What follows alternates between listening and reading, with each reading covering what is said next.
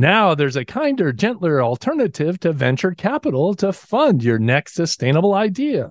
I'm Robert Colangelo, and this is a Green Sense Minute. What it takes to be a successful entrepreneur is way less than what most people think it actually is. So we looked around for a different type of model that would allow us to still work with startup companies, but not be predatory, and struck on a model called a benefits corporation, or a B Corp, which you may have heard of before or talked about. That's John McDonald, managing entrepreneur at Next Studio, explaining the traditional predatory venture capital approach to funding startups. In addition to capital, Next can provide other tools to accelerate the growth of your startup. I could tell you our competitors are the traditional way of doing this, or not doing anything at all with your idea, which are both really, really awesome or really terrifying. To find out more, visit greensenseshow.com. I'm Robert Colangelo for News Radio 1059 WBBM.